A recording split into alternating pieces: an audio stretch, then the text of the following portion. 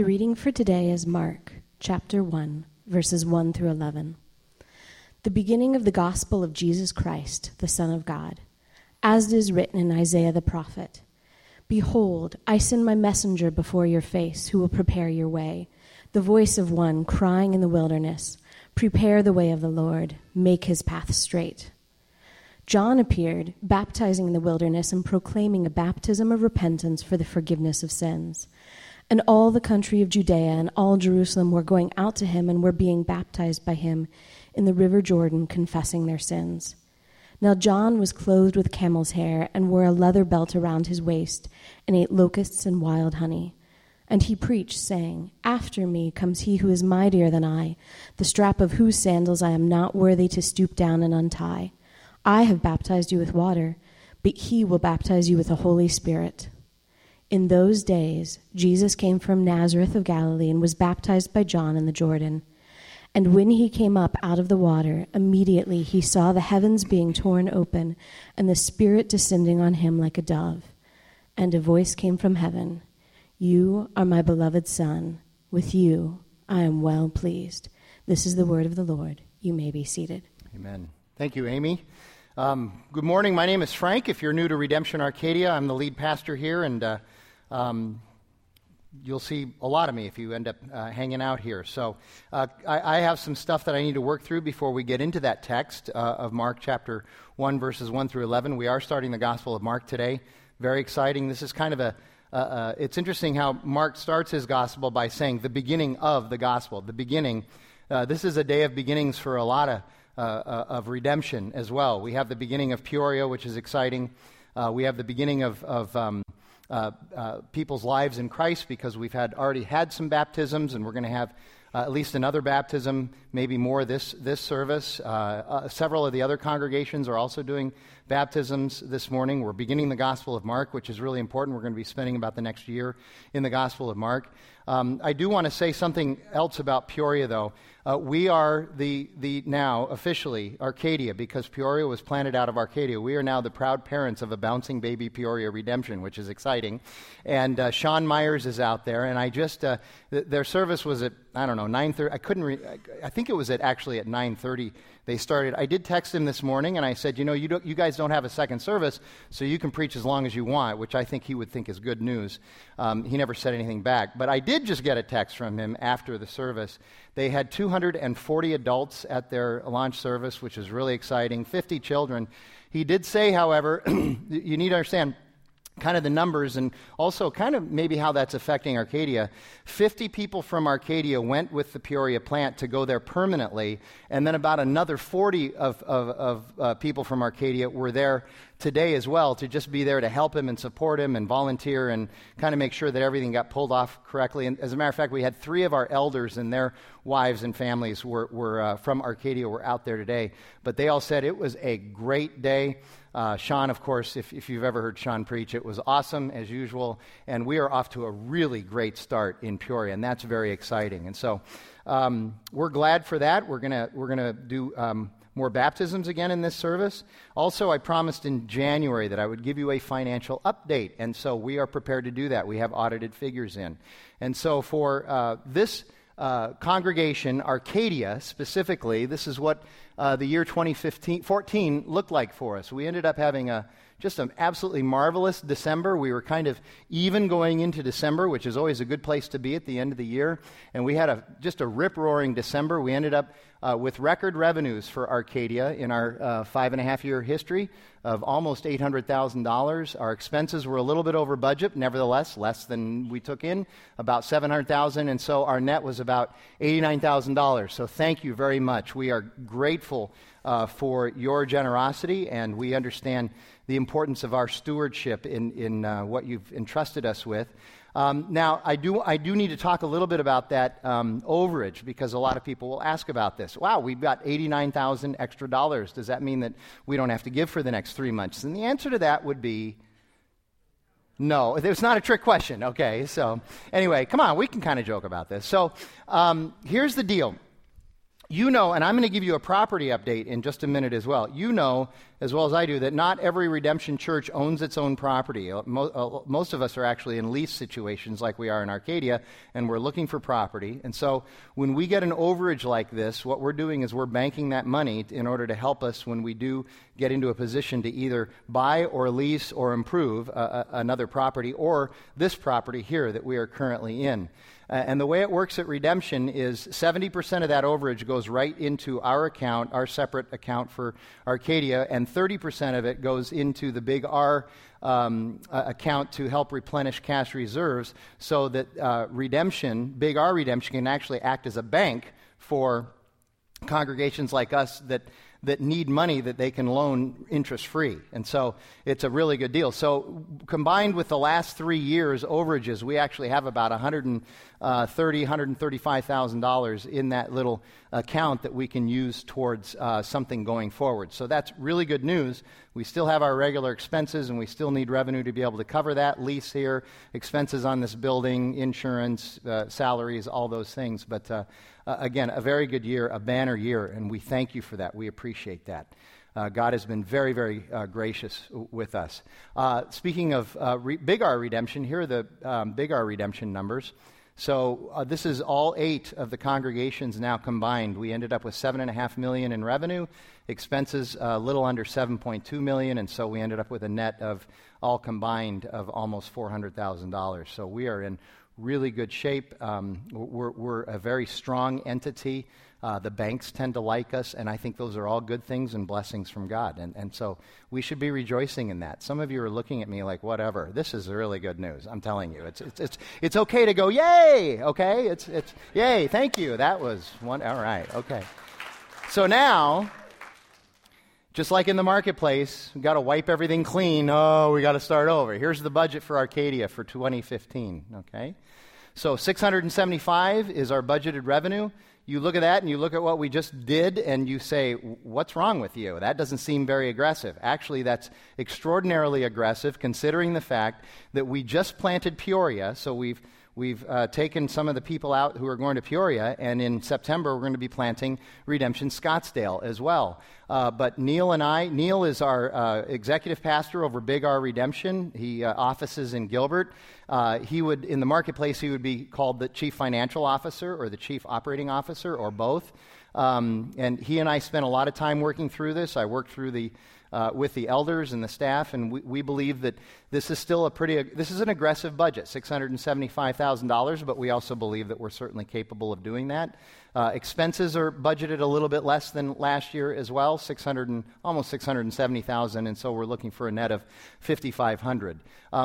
We watch this stuff not only monthly as we get our monthly financials, but I kind of I have a way of kind of eyeballing and keeping track of this weekly as well. And so we're on top of this, and it's our prayer that we would be good stewards of everything that you so generously give to Redemption Church to be able to do what we do. So thank you very much. We are really grateful. And then the property update. Most of you know, and if you don't, now you do know, we are in this facility. The end of our 3-year lease, we signed a 3-year lease a while ago, and the end of that lease is coming up in September 2015. And so most of you know that we've been out looking and trying to figure out what to do, and also still talking to Memorial Presbyterian as to what to do.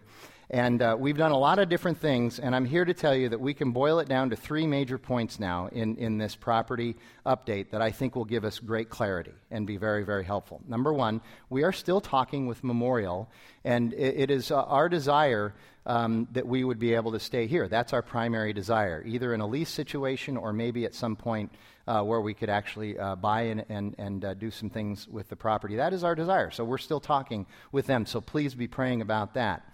But secondarily, we are still looking at other options. Last fall, we expanded, if you remember, if you were here, we expanded our search to include areas outside of Arcadia and even Arcadia Light, because we were beginning to think that maybe it was time that God was moving us into another area that would be easier to get into. And we did that for a while, and we saw many viable options for us to move and become Redemption something else.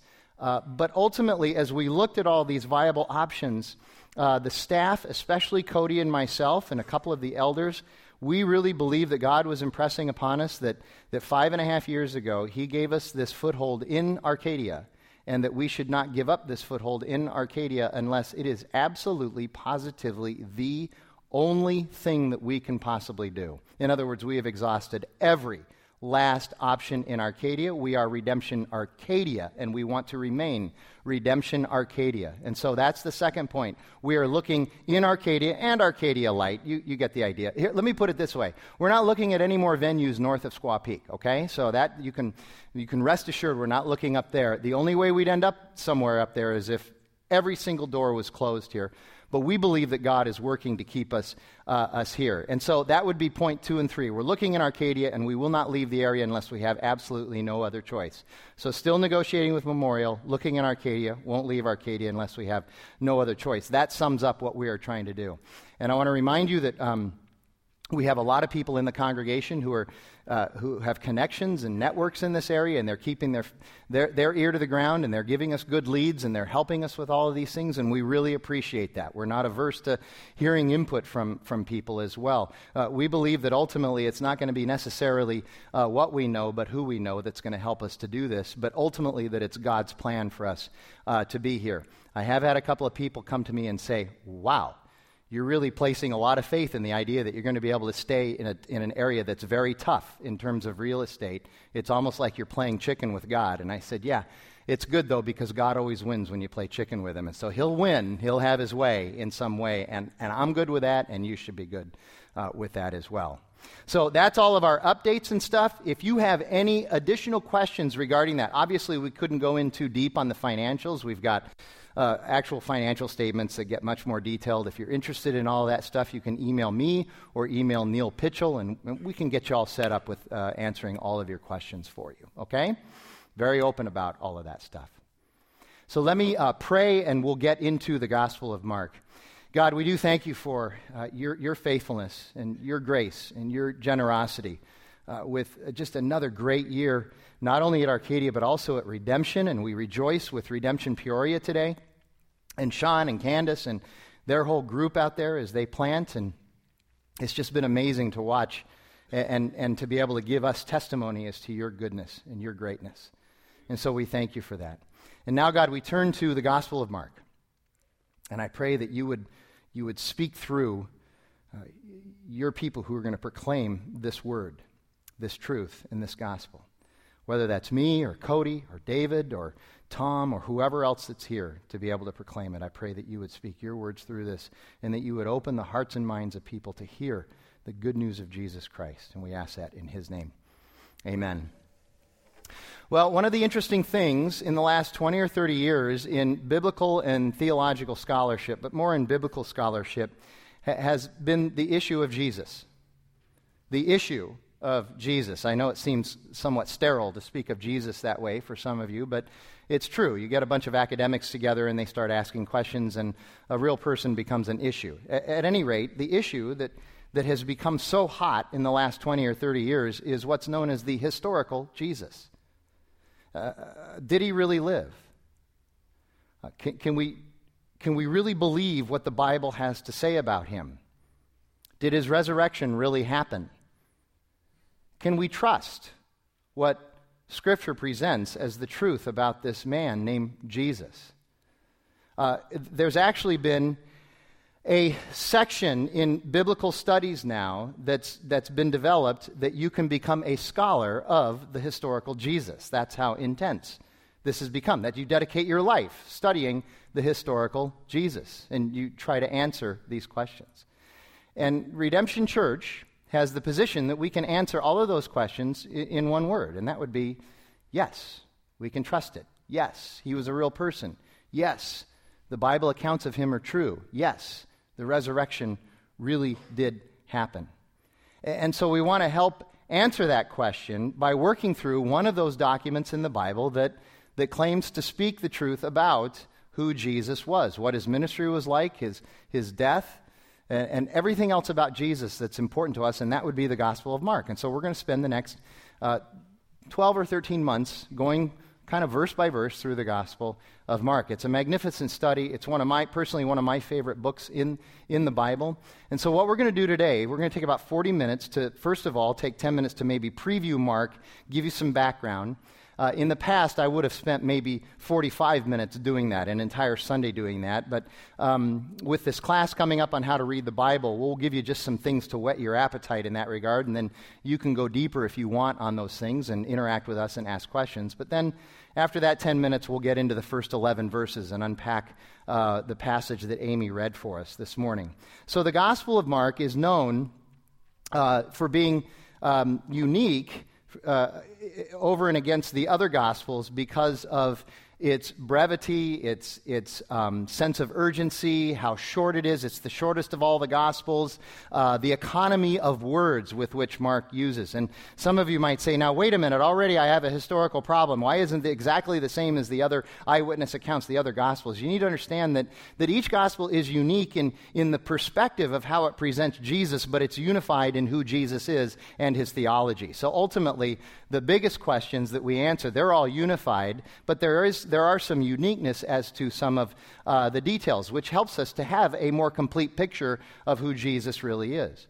And Mark's gospel is the shortest of those gospels, and yet the way he writes it, like I said, there's this sense of urgency with the way he writes it, and an economy of words. In other words, it's the fastest moving of the Gospels. It's kind of the most exciting of the Gospels because it just keeps moving and moving.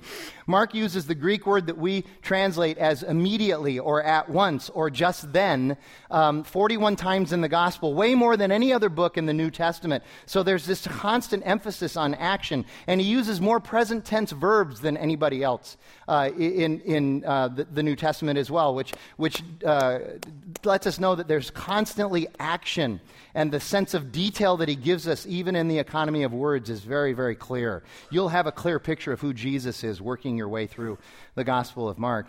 And ultimately, the Gospel of Mark answers this one question, which is a big question. It is the cosmic conflict. Who is Jesus?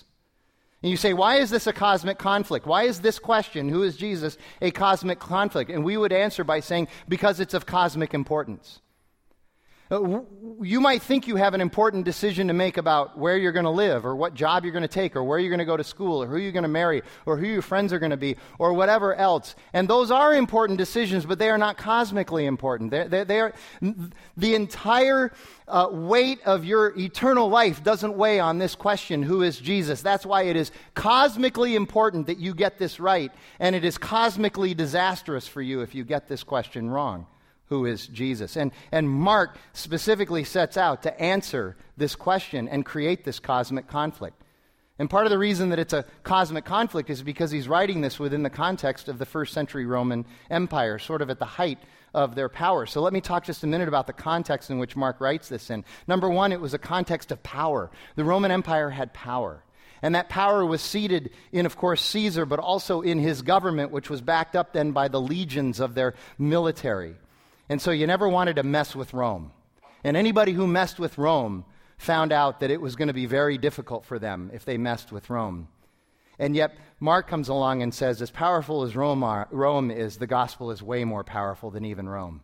The gospel is way more powerful than any worldly empire could ever be or ever has been. And second of all, you have this context in which Caesar is not just the emperor and the leader of Rome and the government, but he is also considered to be a god. And they called him Lord, and not little L Lord, but big L Lord, meaning that he had this cosmic power. And you didn't want to mess specifically with Caesar either. And yet Mark comes along in this context and writes a gospel about the true Lord, the eternal Lord, the real Lord, the genuine Lord, and that would be Jesus. Jesus is Lord. And then, of course, there's the context of privilege and order.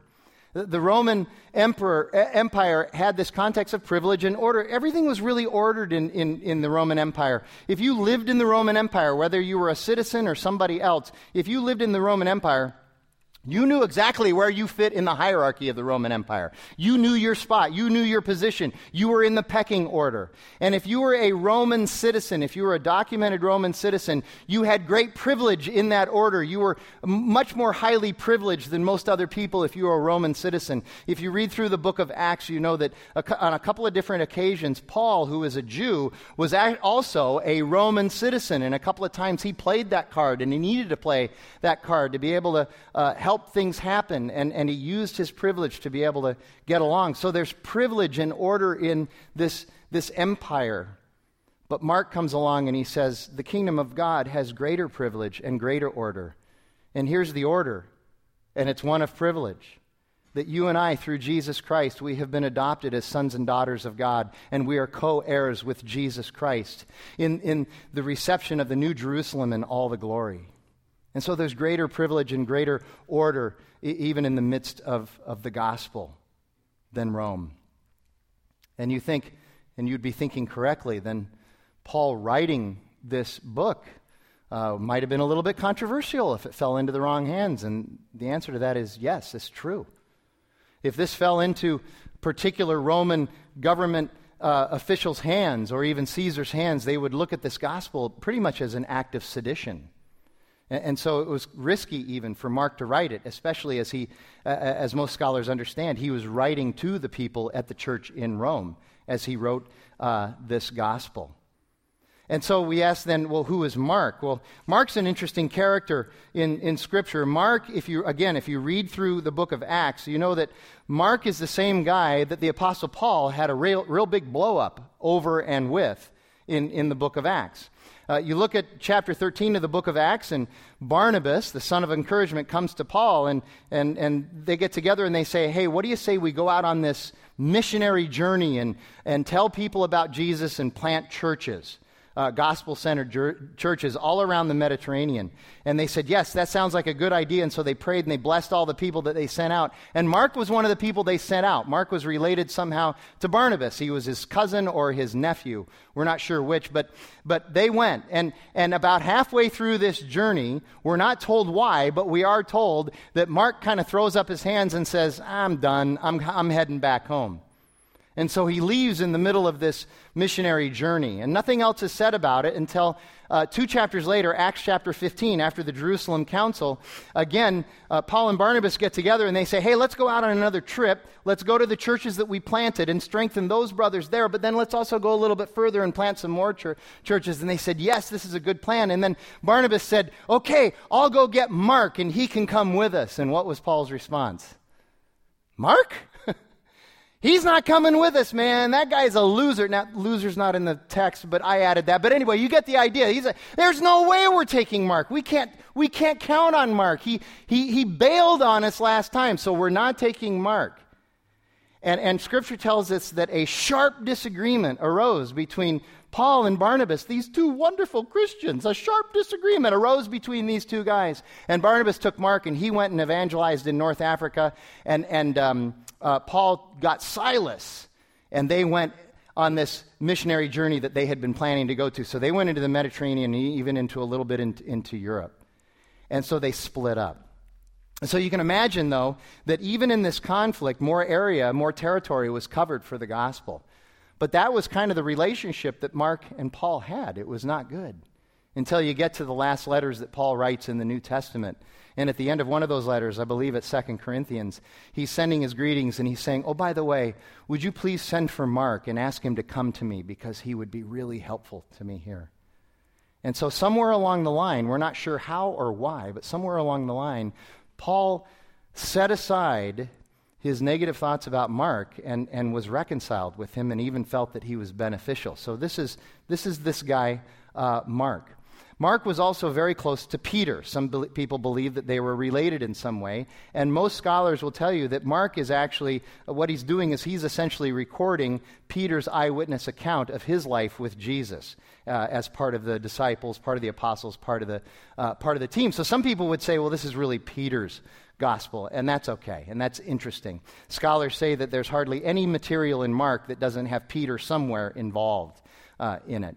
Mark's mother's house was an interesting house, mentioned a couple of times in Scripture as well, including in chapter 12 of Acts, when Peter was thrown into jail and he was going to be executed the next day. And so the church gathered at Mark's mother's house, and they were praying for Peter's release, that God would do something miraculous and get Peter out of there and keep him from being executed so that he could continue his work in the church. And they're praying and they're praying and they're praying. And they didn't realize this, but at that time, the angels of the Lord, they go to the prison where Peter is, and they somehow break him out.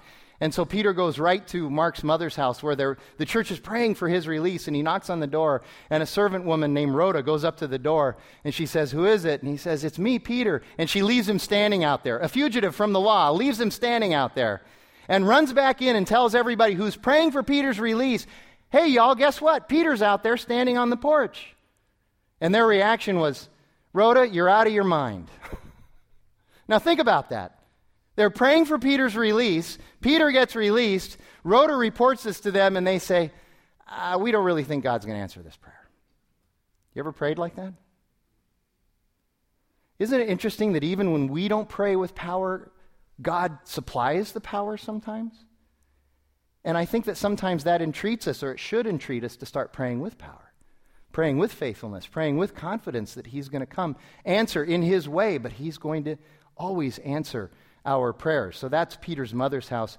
Another little nugget that I just found recently, believe it or not, some of the early church fathers said that Mark had a nickname, and it was Stubby Fingers. So we're essentially studying the gospel of Stubby Fingers, okay? And nobody knows exactly why they call him Stubby Fingers. Did he have really short fingers? We don't know. Some guys even said, I think it's because his personality was a little short and stubby, maybe. But at any rate, if you hear me refer to him as Stubby Fingers, you know why. And this gospel is probably the earliest of the gospels, written sometime in the 60s. And it was written, again, mostly to Romans who had a very small understanding of Jewish law, the Hebrew Bible, and Jewish customs and traditions. And so one of the things that Mark was trying to do was to sort of educate them on the importance of the Hebrew Bible, the Old Testament scriptures. Craig Evans, who is probably the greatest Mark scholar alive today, he makes the argument that in a literary way, the literary style of Mark is very similar to an ancient Greek tragedy, that it has the same kind of action, and it ends in the same way that most Greek tragedies do, which I think is interesting. And obviously, the Gospel of Mark is written with the gospel, the good news of Jesus, as the focal point. But Mark is very clear about making sure that we understand that the gospel is not just for salvation, but it's also for sanctification and discipleship. That the gospel is for all of life and not just for that beginning entrance into the kingdom of God, claiming that you know Jesus, that it's going to be something that is part of your life forever and ever and ever. And so as we start to dig into the text today, we see that the big idea of today's text, these first 11 verses, is that God's promises will be fulfilled and that this is the beginning of the fulfillment of His promises. And so verse 1 says, the beginning of the gospel of Jesus Christ, the Son of God. The beginning of the gospel of Jesus Christ, the Son of God. And so we look at that and we say, probably need to define some terms there. And so we will. First of all, gospel. The word gospel, the Greek word for gospel, we constantly say it's good news. But literally, if you study the word in the context, what you find out is that it means news that brings great joy. News that brings great joy. And it's important that it's news. It's not advice or suggestions. This is really important to understand. News is rooted in the truth of a real historical event that happened. This truth is rooted in the death and resurrection of Jesus Christ, that this really happened, and that's why we can have joy about this news of the death and resurrection of Jesus Christ. It's interesting, again, I'll reference the book of Acts. In Acts chapter 26, Paul is appearing in a court in Jerusalem before Agrippa and Festus.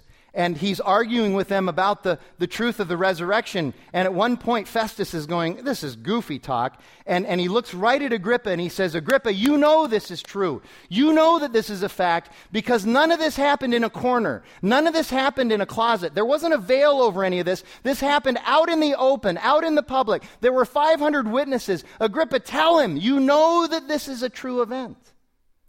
And so this good news is rooted in the fact of Jesus' resurrection. It is not advice and suggestions. Mark does not say the beginning of the good advice and good suggestions of Jesus. This is the beginning of the gospel of Jesus Christ. And that leads us to our second word that we need to look at. So what is the Christ? Well, it's not his name. It's his title. When I first became a Christian, I just thought that was his last name, Jesus Christ. You know, if you're in first century, you go to Jerusalem, you look in a phone book, you look up Christ, you see Jesus, and there you go to his address. No, it's not his name, it's his title. And that title literally means anointed royal one. Anointed royal one. So in other words, he's the one that's been chosen for the task of saving his people. That's the anointing. But that royal one also reminds us that he's not just the Savior, he's not just the Redeemer, but he is also the King. And the kingdom of God is his. And that the kingdom of God that we now are a part of is not just a place and a group of people and a thing, but rather it is a person. And it is the person of Jesus Christ who is the King. And Mark continues to make this point that he's the king, the creator, the author of everything throughout his entire gospel. And this is very, very important. And the thing that separates this from every other religion, and this is really important, the thing that separates the gospel from every other religion and what makes Jesus the king is the fact that every other religion is essentially defined by you and I as human beings somehow trying to work our way to God. That somehow we have to become good enough, that we have a moral code, or we have a cause, or even we have an attitude of indifference that we think will somehow lead us to that better life that we're seeking. But all of us inherently do this because we all know that there's something bigger and better out there, and so we're all trying to work our way up to God. And that is the problem with every other religion and worldview and philosophy, is that it's about us somehow being good enough for God. But the gospel, with Jesus as the King, is the only one where God, through his Son, the King, Jesus Christ, reaches down to us. And having done nothing to merit his favor, he pulls us up to him and says, I'm going to save you simply because I love you.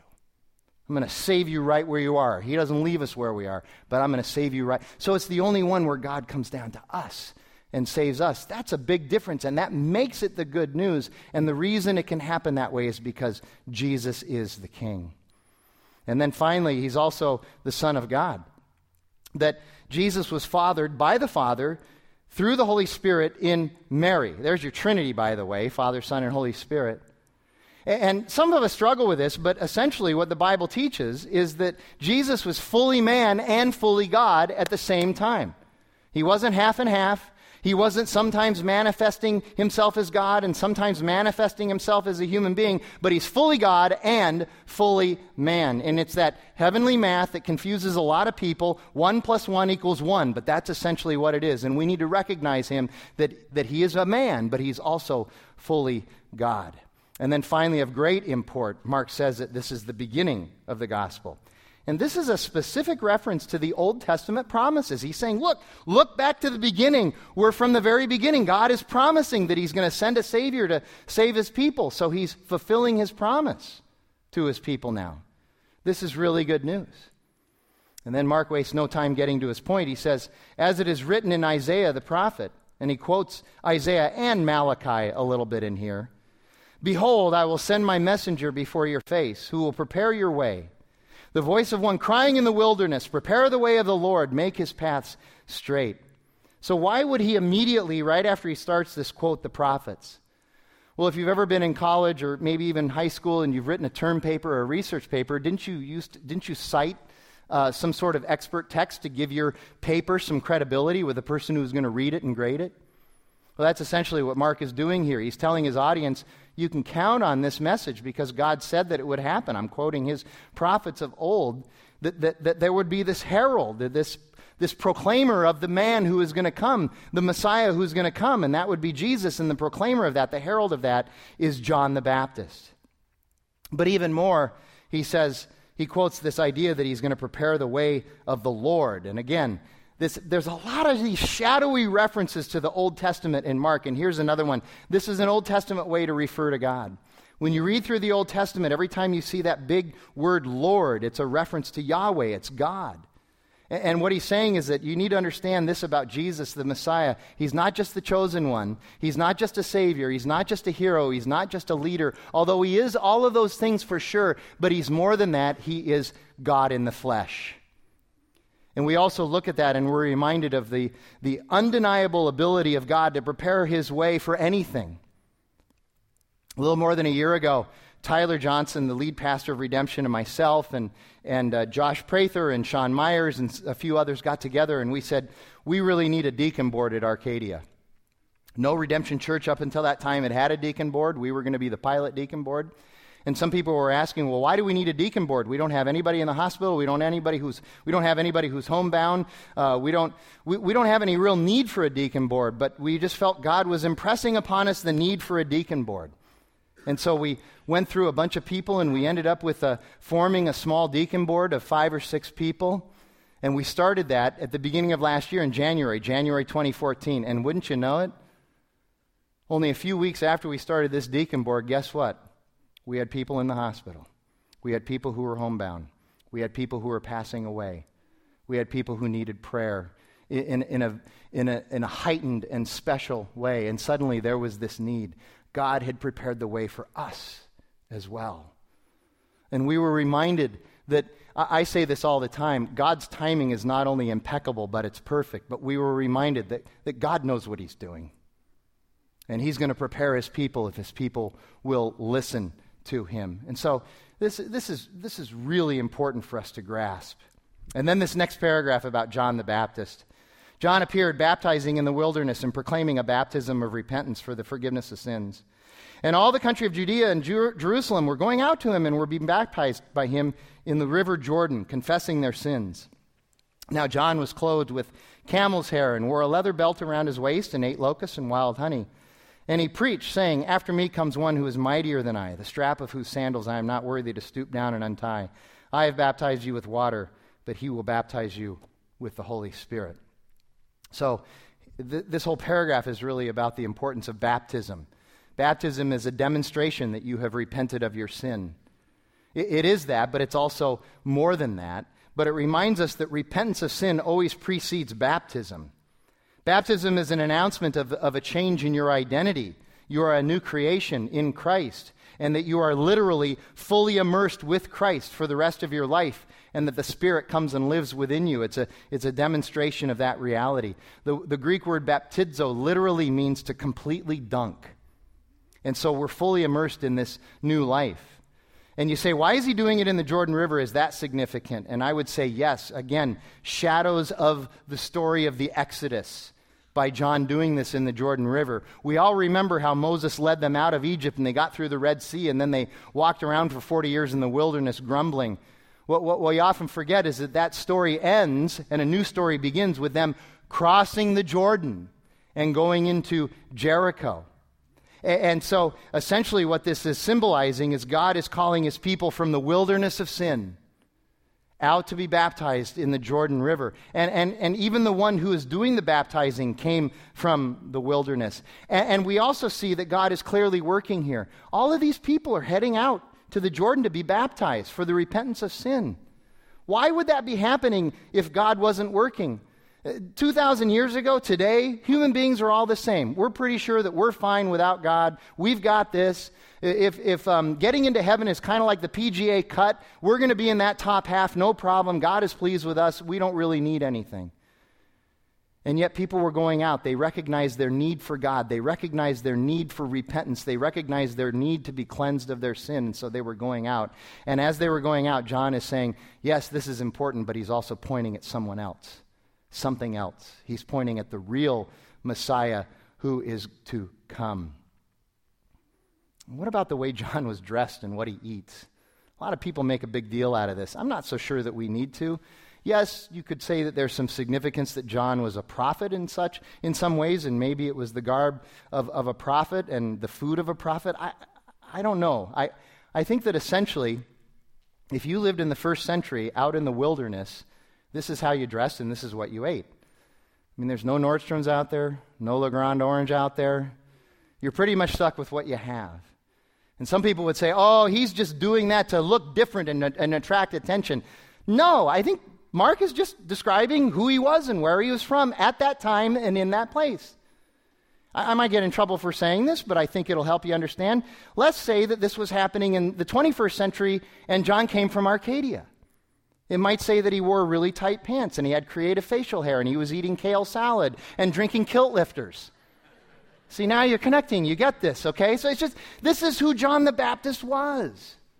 And he's coming out and by the way, if you look up locusts. It's a really good source of nutrition, and they're gluten-free and organic. So just remember that. So that's really helpful. But then there comes this significance. What is the significance of the fact that he says, hey, don't look at me, look at the one who's coming, because the one who's coming is, I'm not even worthy to stoop down and untie his sandals. What's that all about? Well, again, in that hierarchy of the world in the first century Mediterranean culture, there was a slave class. And even within the slave class, there was a hierarchy. And if you were at the very bottom of the slave class, you were the one that had to deal with the master's feet. Nobody wants to deal with feet. Nobody wants to deal with feet today, pretty much. You got to pay a lot of money to do that kind of a thing, okay? But that was the lowest level that you could be in that slave class, was to be the one that dealt with the feet. And by the way, Jews did not like feet at all anyway. And here's what John the Baptist, a Jew, is saying about Jesus. He's saying, listen, compared to the Messiah, I'm not even worthy to be the lowest person on the totem pole. I'm not even worthy of that. And so what he's doing is he's saying, I'm not the Messiah. Don't come out here and think I'm the Messiah, number one. And number two, he's saying, the one who is to come is really awesome. And you need to understand that. And I would say, by the way, imagine how connected to God John the Baptist had to be in order to be able to do this ministry and know the convictions of his faith in what he was doing. And this didn't happen overnight, my Arcadian brothers and sisters. And I just want to remind you that so many people want to come to the Bible and want to come to Christianity and want to come to Jesus. And you want to say, what do I do about this? And I need to know right now. And Scripture has very few easy answers for life's questions. Instead, for the most part, what Scripture does is it tells us how to be a person of the type of character that can discern the wisdom and the will of God. But we're Western 21st century people, and we don't like that, because that means we're going to have to take time. And it's going to be a journey, and it's going to be a process, and there's going to be prayer and learning and reading and community. But that's what Scripture says. And John had all of that for decades, and then he was launched into his ministry. And then the last question would be, well, how are the two baptisms different? It seems like there's two baptisms here. And I would say this, what John was doing was really important. Don't want to discount that, but it was merely symbolic. Jesus' baptism in the Holy Spirit is real. The Holy Spirit now resides in us with his baptism. And it constitutes this new life, this rebirth, this change. And we recognize that throughout, again, the Old Testament, God promises over and over and over that he's going to immerse his people. He would baptize his people in the Spirit. Isaiah, Ezekiel, and Joel all record this promise. And so this is, again, the fulfillment of God's promise. And then these last three verses. In those days, Jesus now comes on the scene from Nazareth of Galilee and was baptized by John in the Jordan. That's interesting. Jesus didn't have any sin. Baptism is to demonstrate that you've repented of your sin. Why was Jesus getting baptized? We'll answer that question. And when he came up out of the water, immediately he saw the heavens being torn open, and the Spirit descending on him like a dove, and a voice came from heaven that said, "You are my Son, my beloved Son, with whom I am well pleased." So why did Jesus get baptized even though he was without sin? Well, he is identifying with his people who are sinners. He's saying, listen, I have come to save my people and to be with my people. And that wasn't even the toughest place where he identifies with sinners. The toughest place was eventually on the cross, where he became our sin. How hard was that? That's the ultimate identification with us. I want you to think about this. Have you ever, in your life, because of loyalty or principle, stood up and were willing to be identified with a person or a group of people, and it cost you something in order to do that, and you knew going in that it was going to cost you? Well, this is the ultimate in cost, that Jesus did this for us, that he was willing to, through baptism, be identified with us as sinners, and it cost him his life, his execution, the crucifixion. So why wouldn't you be identified with him through baptism as well? And then this dove thing. I think this is acutely important, and we tend to race past this. What is the significance of like a dove, the Spirit came down? The word dove is used in the Old Testament a few times, but it always indicates a bird, a dove. But there's also something called the Targum, which is an ancient rabbinic commentary on the Old Testament law. It's rabbis who are commenting on what's going on in the Pentateuch, the first 5 books of the Bible. And in Genesis chapter 1 and 2, during the creation story, they reference the Spirit of God as the dove. And so Mark knows this. And so specifically what Mark is doing is he's taking us all the way back to the beginning with who Jesus is. Jesus is the creator and the author and the sustainer of everything. It's what Paul says in Colossians chapter 1, that he was before all things, and that he created all things, and that he is in all things, and all things are held together by him. Mark is pointing us back to the very beginning to remind us that Jesus as Lord is the author of everything, and then as the author, that gives him the authority in our lives. And I want you to think about the practical, logical implications of this. Some people come along and they say, faith in Jesus isn't very practical or logical, and I would argue it is, because if this is true, and it is, that Jesus is the author of everything, that makes him the Lord of everything, and that means everything at your workplace, everything at school, everything in your family, everything in your neighborhood, everything you do, everything you are, everything, it's all his. And when you begin to realize that, you can take away these little moral codes and these causes, and you can have those things if you want them, but rather you have the gospel over them and Christ over them as Lord over them. And he's the Lord over your job and your work and how you do that. He's the Lord over your family and how you do family. And like in marriage, the ultimate purpose in marriage is not to be happy, but to become conformed to Christ so that you can have a good marriage. He becomes Lord of everything because he is the author of everything. And of course, we see the Trinity here, Father, Son, and Holy Spirit. And I know some of us struggle with the idea of the Trinity. I think Tim Keller has written something that's helpful to help us understand it. He writes this: "The doctrine of the Trinity is admittedly mysterious and cognitively challenging. The doctrine claims that God is one God, eternally existent in 3 persons, Father, Son, and Holy Spirit. That's not tritheism with 3 gods who work in harmony. Neither is it unipersonalism, the notion that sometimes God takes one form and sometimes he takes another, but that these are simply different manifestations of one God. Instead, Trinitarianism holds that there is one God in 3 persons, and here's the key, who know and love one another. God is not more fundamentally one than 3, and he's not more fundamentally 3 than 1. And you see that description that they know and love one another. And you begin to realize that we are called to live in the same way with each other, the way the Trinity lives with each other. And you always notice when there's 2 or 3 members of the Trinity operating together, there's that yieldedness that we talked about the last 4 weeks towards each other, that shyness towards each other, that submittedness towards each other. And what that means to us is we need to begin to imagine our lives if they were lived more similarly to the Trinity, that we would quit asking people to orbit around us as the center of everything, but rather we would humbly orbit around other people, loving them and empowering them and encouraging them and praying for them and helping them and training them and challenging them and comforting them. Here's what one commentator says about this. This is really helpful. The Trinity exhibits the opposite of what we as fallen people live. We live a life curved in on ourselves.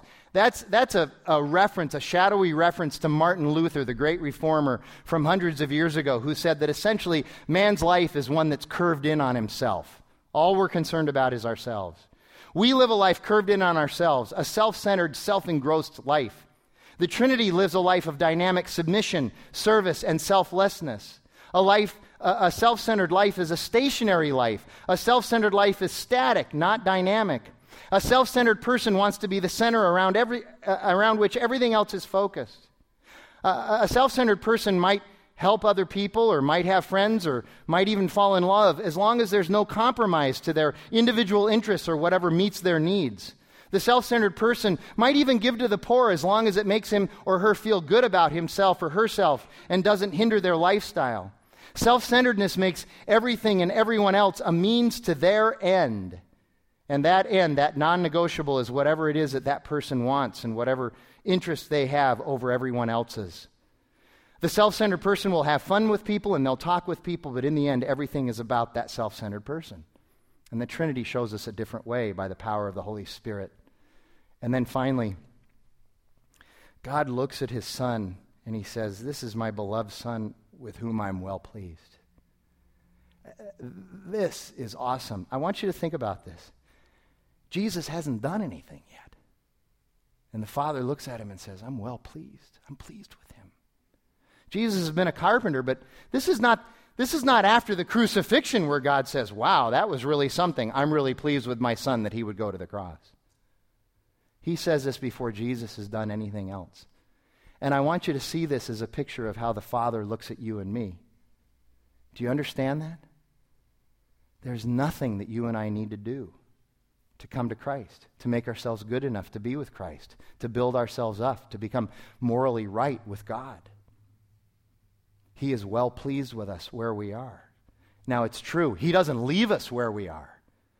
Part of the Christian faith is that he takes us and molds us into the image of Christ, and that's an important journey. But he's pleased with us right now, where we are. This is the essence of grace. The definition of grace is unmerited favor. What can you do to merit unmerited favor? Not one stinking thing. This is how much we are loved. And this is how much we have been given this gift of life from Jesus Christ. This text is leading us somewhere. It's leading us right into the gospel of Jesus. Mark starts with the gospel. He ends with the gospel. The gospel is from creation to new creation. It's a gospel life that embraces things like the idea that all of life is all for Jesus, and that there are no little people and no little places, and that we take God seriously, but we don't take ourselves seriously, and that we have nothing to prove and no one to impress, and that we live our lives in a naturally supernatural way by the power of the Holy Spirit. The Gospel of Mark has two bents. Number one is to show that Jesus is the King. He is the author and the creator of everything, and that means that he deserves all glory, all honor, and all acclaim.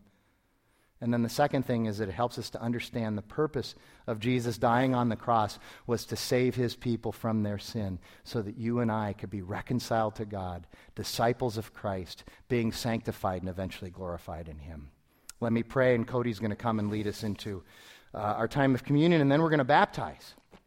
God, we thank you for your love and your grace and your mercy, for what you have done in our lives through Christ. God, help us to live with gratitude. Help us to live with the awareness that you love us enough to be pleased with us in who we are. And so, God, now I call on all of us to recognize and be grateful for who you are and what you've done. We ask it in Jesus' name. Amen.